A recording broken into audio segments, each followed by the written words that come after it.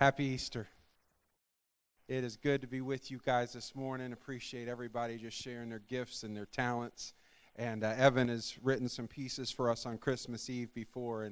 And I said, Evan, you got one in you? He said, let me see. And I think he did. I think he hit a home run there, so that was pretty cool. Question for us to start off this morning. Do you know the first recorded words of Jesus in the Bible? He was young. As a boy, he's in Jerusalem for Passover, which is right now in the Jewish community. And he's there, and then everybody is heading back towards home. And I've never lost my children for 3 days, but I've lost them for a bit. Thank God they have a mother. And Joseph and Mary are looking for Jesus. They're looking everywhere in the town of Jerusalem, big bustling city. Could you imagine losing your child for 3 days in a bustling town? He was a young guy, somewhere around 11, 12, 13, somewhere in there. Most parents would like a 3-day break from their 13-year-old maybe. I've got one. They find him in the temple. And he says these words. Jesus' first recorded words in the Bible are in Luke 2:49. And he says, "Why did you look for me? You should have known that I would be about my Father's business." You see, Jesus came to complete an assignment, and he knew it from the beginning. Jesus would reveal this assignment many times as he would teach, especially his closest friends, the disciples. In John 8:28 and 29, it says this, "So Jesus said, 'When you have lifted up the Son of Man on the cross, then you will understand that I am he. I do nothing on my own, but say only what the Father taught me. And the one who sent me is with me. He has not deserted me, for I will always do what pleases him.'" Do you hear the consistency? As a child, didn't you know that I would be about my Father's business? Much later, as he's teaching and he's ministering, and he says, I'm going to only be doing what pleases the Father. And this is way before the Passion Week. And he says, when you see me lifted up on the cross, you're going to know. What? Jesus knew the plan. Jesus came to complete an assignment. He came to die on a cross. The cross was the key objective of his mission. Open your Bibles with me today. We'll have it up on the screen too, I hope. To Mark 8. And we're just going to read 3 verses for our core text today. Mark 8:31 through 33.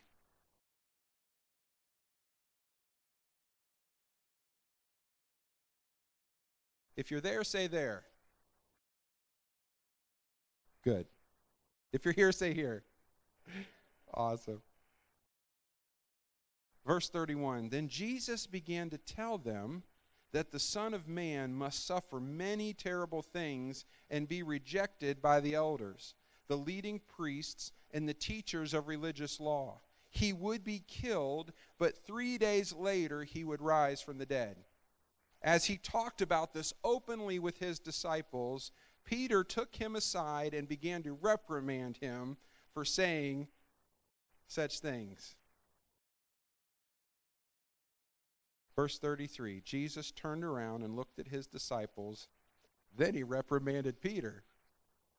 "Get away from me, Satan," he said. "You are seeing things merely from a human point of view, not from God's." Tell your neighbor, Jesus knew the plan. Tell your other neighbor, Jesus knew the plan. All right, did you guys get the plan? Number 1, suffer. Okay, good start. Number 2, be rejected. Somebody say it sounds like my junior high. Okay.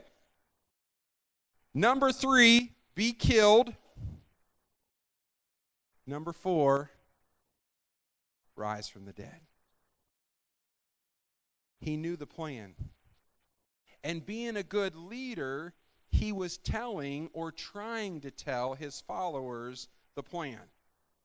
You ever try to tell somebody else the plan? And you're like, oh, you think you told everybody, or you did, but they weren't listening. And Jesus is trying to tell his disciples the plan. And they still were surprised on Resurrection Sunday, which is just hilarious. Everybody that has kids completely understands that. Verse 32 says this, he spoke openly. This was not something he was afraid of. This was not something he talked about like he was nervous about or unclear about or unsure of. This was something like discussing the fact that we're happy to see the sun today or something like that. Like, this is normal conversation between Jesus and his followers. This was open discussion. I'm going to suffer. I'm going to make enemies with all of the religious people. He wasn't surprised that they didn't get him. I'm going to suffer. I'm going to go up on a cross. I am going to die. He said it matter of fact because he knew the plan. He would continue to talk about this. It's located 3 times in the book of Mark, in chapter 8, chapter 9, and chapter 10. This was a consistent thing that he would bring up. Now, Peter, we all love Peter, don't we? Why? Because he's the one that's most like us, I think. Or maybe it's just me.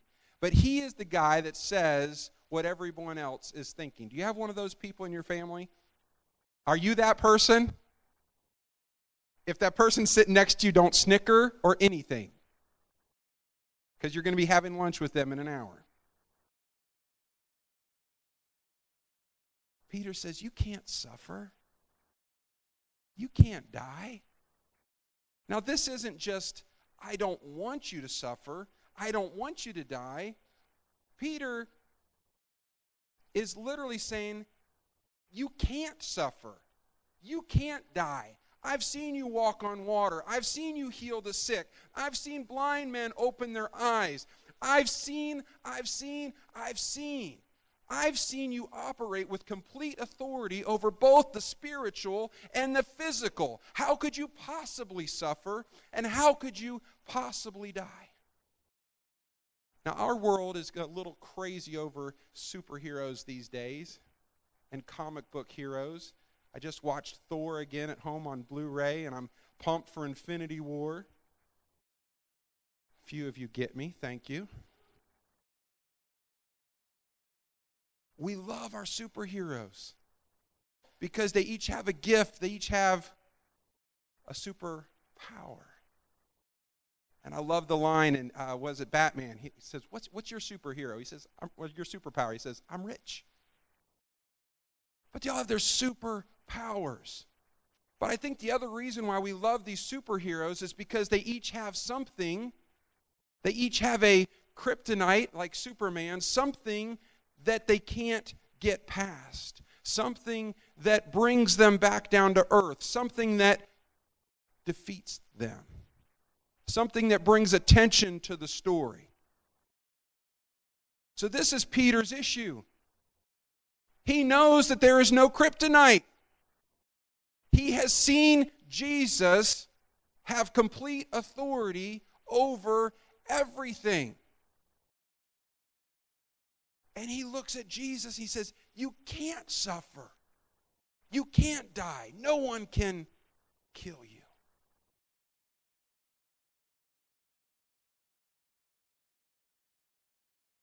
No one can take your life, Jesus.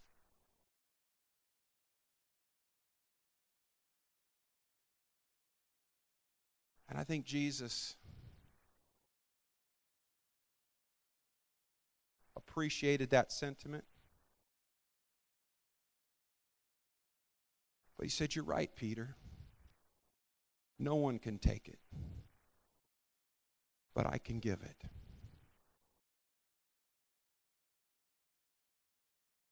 Get behind me, Satan. Well, that's mean. Peter just loves him. Well, Jesus had a plan. Jesus was on mission. Did you know that Satan will use anything, including a well-meaning friend, to get you off mission? Father's business. He said it when he was 10 or 11, and he's saying it to Peter again. He said, I've got my Father's business to do. Another question for us today. Are you about your Father's business? Are we about our Father's business? I sure hope so as a family church, that we're doing what God gave us to do. There's an old song that I grew up hearing in, Sunday school, VBS, probably all the above. It was also used at Billy Graham rallies. It was, I have decided to follow Jesus. I have decided to follow Jesus. I have decided to follow Jesus. I have decided to follow Jesus. No turning back. No turning back. That's what Jesus did. He said, I'm going to follow the plan. Jesus came to complete an assignment. He came to die on the cross. Verse 33 continues. It says, you are seeing things from a human point of view, not from God's. Well, friends, that's the most difficult thing that we have to wrestle with. It really is. Because any time we can connect our vision to God's, we'll see through the pain, we'll see through the challenge, we'll see above the day's trouble, we'll see above the year's trouble, we'll see through the chaos and the anxiety. But it requires an elevation of sight. This is and will always be our greatest challenge, is to see by faith what we can't see on our own. We naturally don't have God's point of view, but Jesus invites his followers then and us now to see things from God's perspective. Because on the human level, this is what Passion Week looks like. Human level. No peeking above for the moment, okay? This is what Passion Week looks like from the human level. The Passion Week would begin with a Last Supper. We're going to take communion here in a little bit. I'll talk through that, and Pastor Scott's going to help us out with that a little bit later. Then they would go to the garden. And Jesus calls out Judas at their supper, and he says, go do what you're going to do.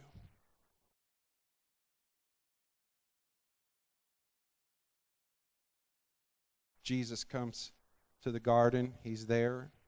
They're praying. And then here come the soldiers. And here comes one of the 12. Do you know that you can only be betrayed by a friend?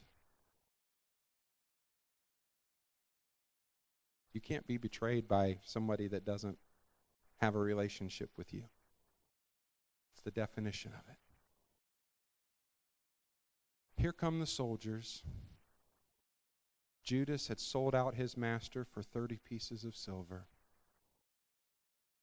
And his promise would be that he would identify Jesus with a kiss on the cheek.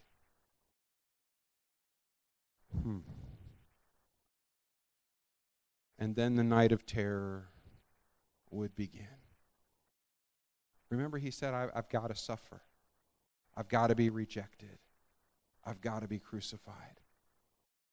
So he would be handed over from Judas to the soldiers. The soldiers then took him to the religious people. They handed him over again. They didn't have the authority to execute him. They would hand him over to Pilate.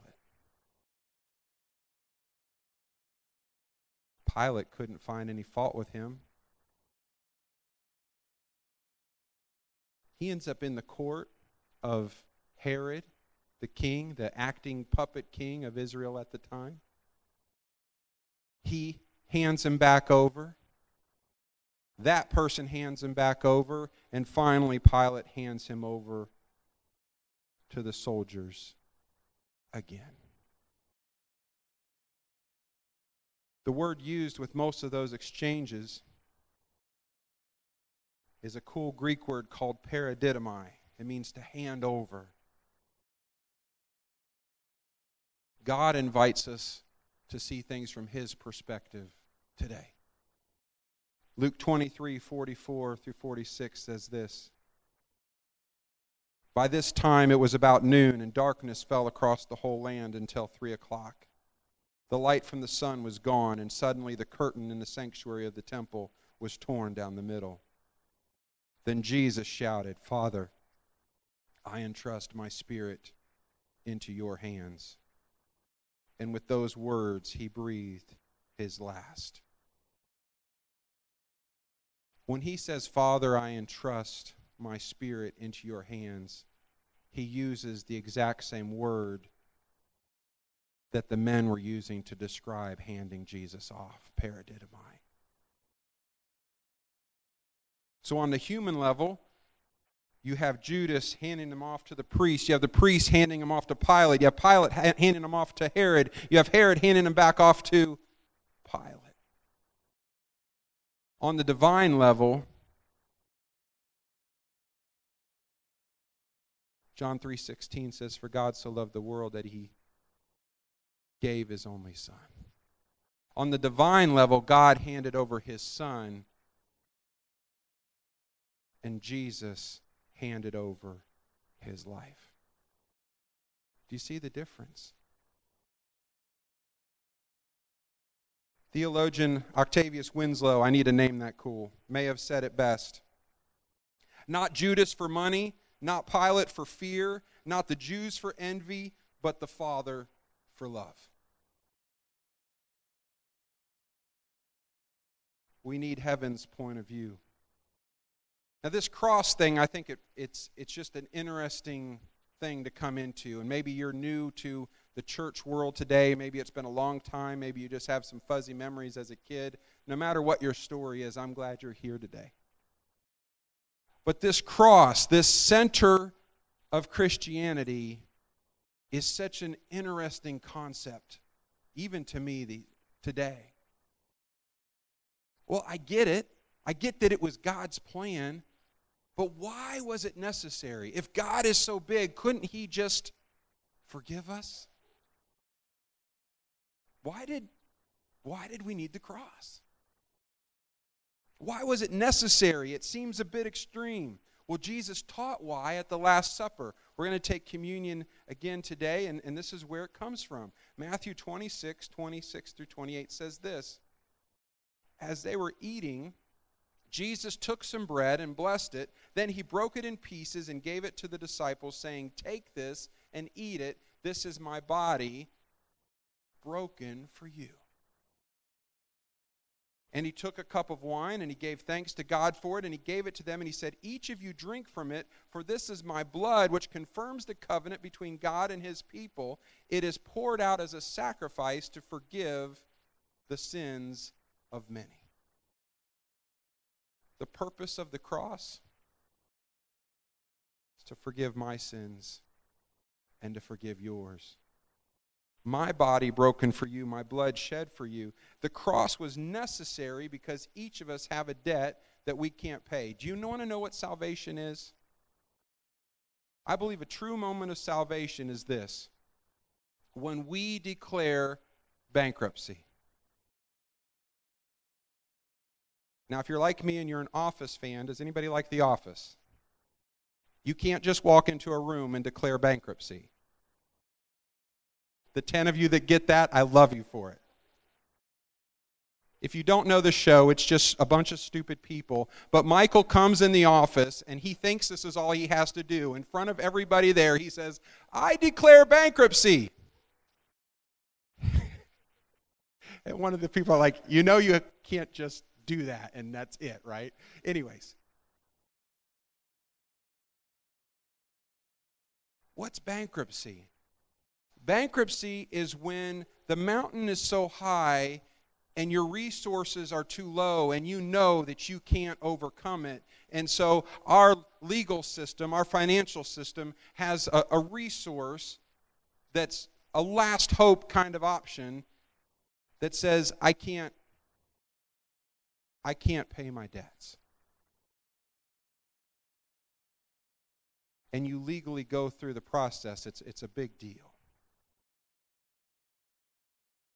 Well, salvation is this. Salvation is when you realize that the debt of your sin is beyond anything you could ever hold enough doors open for, or do enough kind things, or put enough dollars in an offering plate, or a giving box, or whatever. When you realize that the debt of your sin is beyond anything that you could ever deal with, and you finally come to that point of realization and you say, I'm tapping out. I can't do this.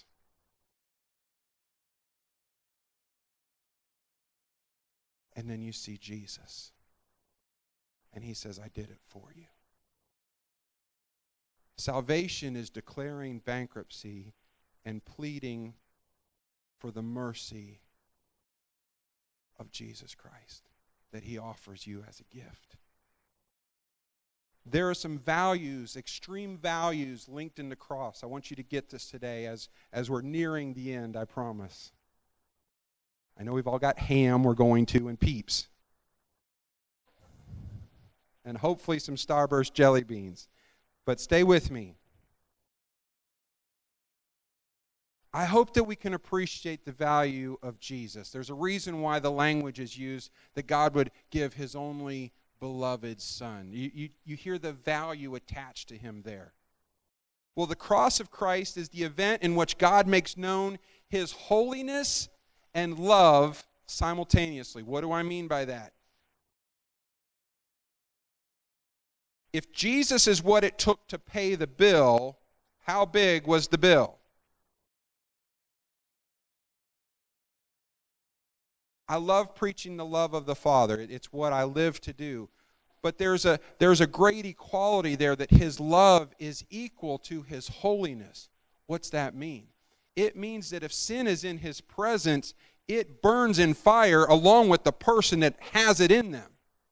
That's how holy he is. That's how pure he is. That's how righteous he is. And so he hates sin. He hates even the little ones that we think are cute and we can keep around. And he hates the ugly ones too that we like to point out in other people. He hates it all the same. And he can't stand it. It actually can't be in his presence. And so the holiness is off the charts, which means that his love has to be off the charts, because he would love us that much that he would spend the life of his Son to erase that debt of sin. And there's an old expression that says something is only worth what someone is willing to pay for it.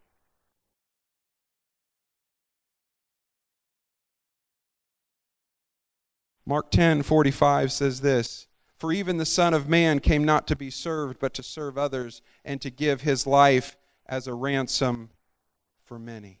Tell your neighbor you're priceless. Tell your other neighbor you're priceless. Someone said, I know. You're sad.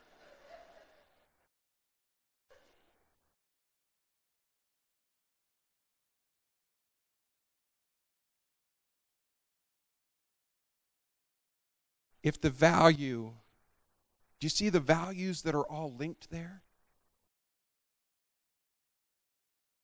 If we're worth what someone will pay for us and somebody pays with their only son, then that means that I'm worth something because of Jesus. Nothing that I could do. I come to him bankrupt. Wow. Well, Jesus came to complete an assignment. Jesus came to die on a cross. It seems like there was something else on the to-do list. Let's go back through it. Let's see. Suffer, check. Be rejected. Check. Get killed. Check. Rise from the dead. Luke 24, 1 through 7. But very early on Sunday morning, the women went to the tomb, taking the spices they had prepared. They found that the stone had been rolled away from the entrance, so they went in, but they didn't find the body of the Lord Jesus. As they stood there puzzled, the two men suddenly appeared to them, clothed in dazzling robes. The women were terrified and bowed with their faces to the ground. Then the men asked, "Why are you looking among the dead for someone who is alive? He isn't here. He has risen from the dead. Remember what he told you back in Galilee?" Remember, Jesus is trying to give them a little preview. Remember what he told you back in Galilee, that the Son of Man must be betrayed into the hands of sinful men and be crucified, and that he would rise on the third day? Why are you surprised? Why are you looking for him here? He told you the plan. It's been said that the resurrection is the hinge on which all of human history turns. That's really good. I didn't write it. I don't know who did. But we're going to say it again. The resurrection is the hinge on which all of human history turns. Friday is the reason that Jesus' fan base went from thousands to a few. Even old Peter, brave and bold Peter, was lying to people. I don't know Jesus. Are you kidding me? Oh, you're one of the... No. That's some other big mouth. Not me. Friday's the reason why the fan base left the city. Sunday is why Jesus' followers have gone from a few to billions in 20 centuries. Life is on the other side of the cross. Words like victory, conquest, triumph, and overcoming are used throughout the New Testament. Victory begins at the cross and finishes when Jesus walks out of that tomb 3 days later. And his victory can be your victory. Jesus came to complete an assignment. Jesus came to die on the cross so that he could walk out of that tomb victorious. And so that you could walk out of your tomb today. Could we bow our heads in prayer this morning?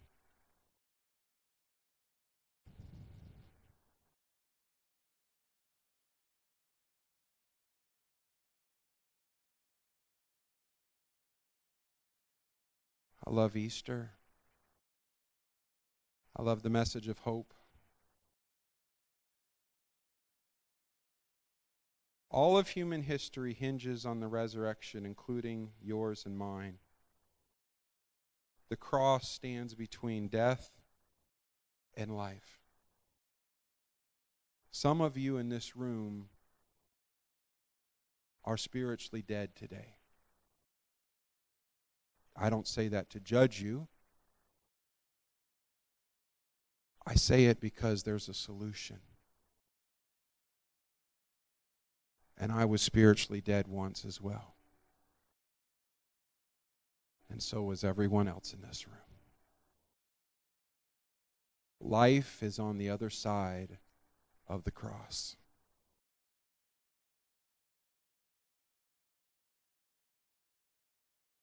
Jesus gave his life for you.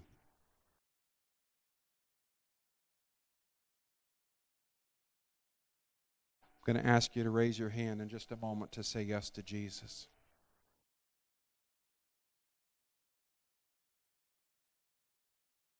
Are you willing to declare bankruptcy today? Are you done trying? You can't do it.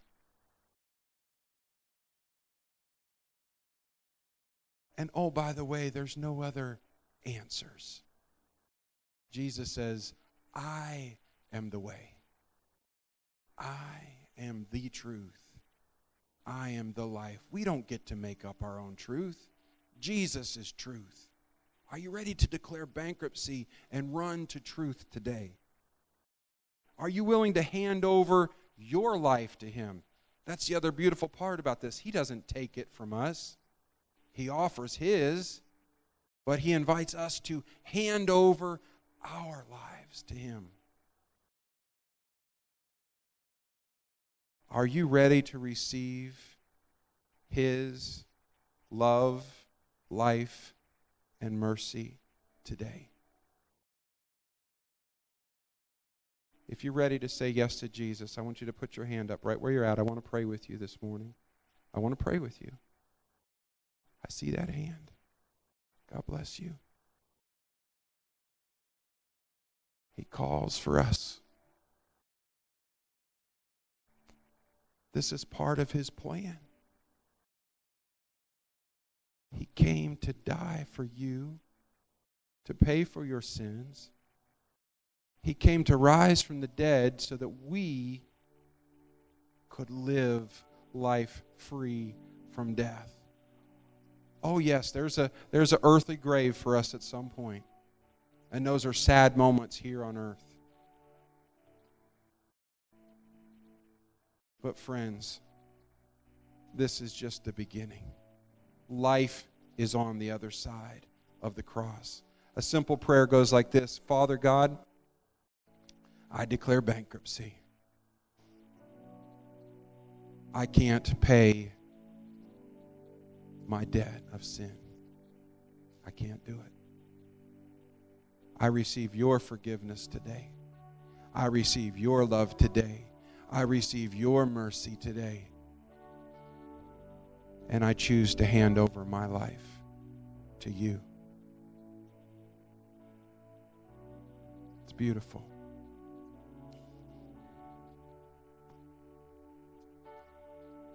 If you make a decision for Jesus today, anything from coming back to the Lord or saying yes to Him for the first time, we have cards to fill out called All In cards. We want you to turn those in so we can follow up with you. Father God, we thank you for this word.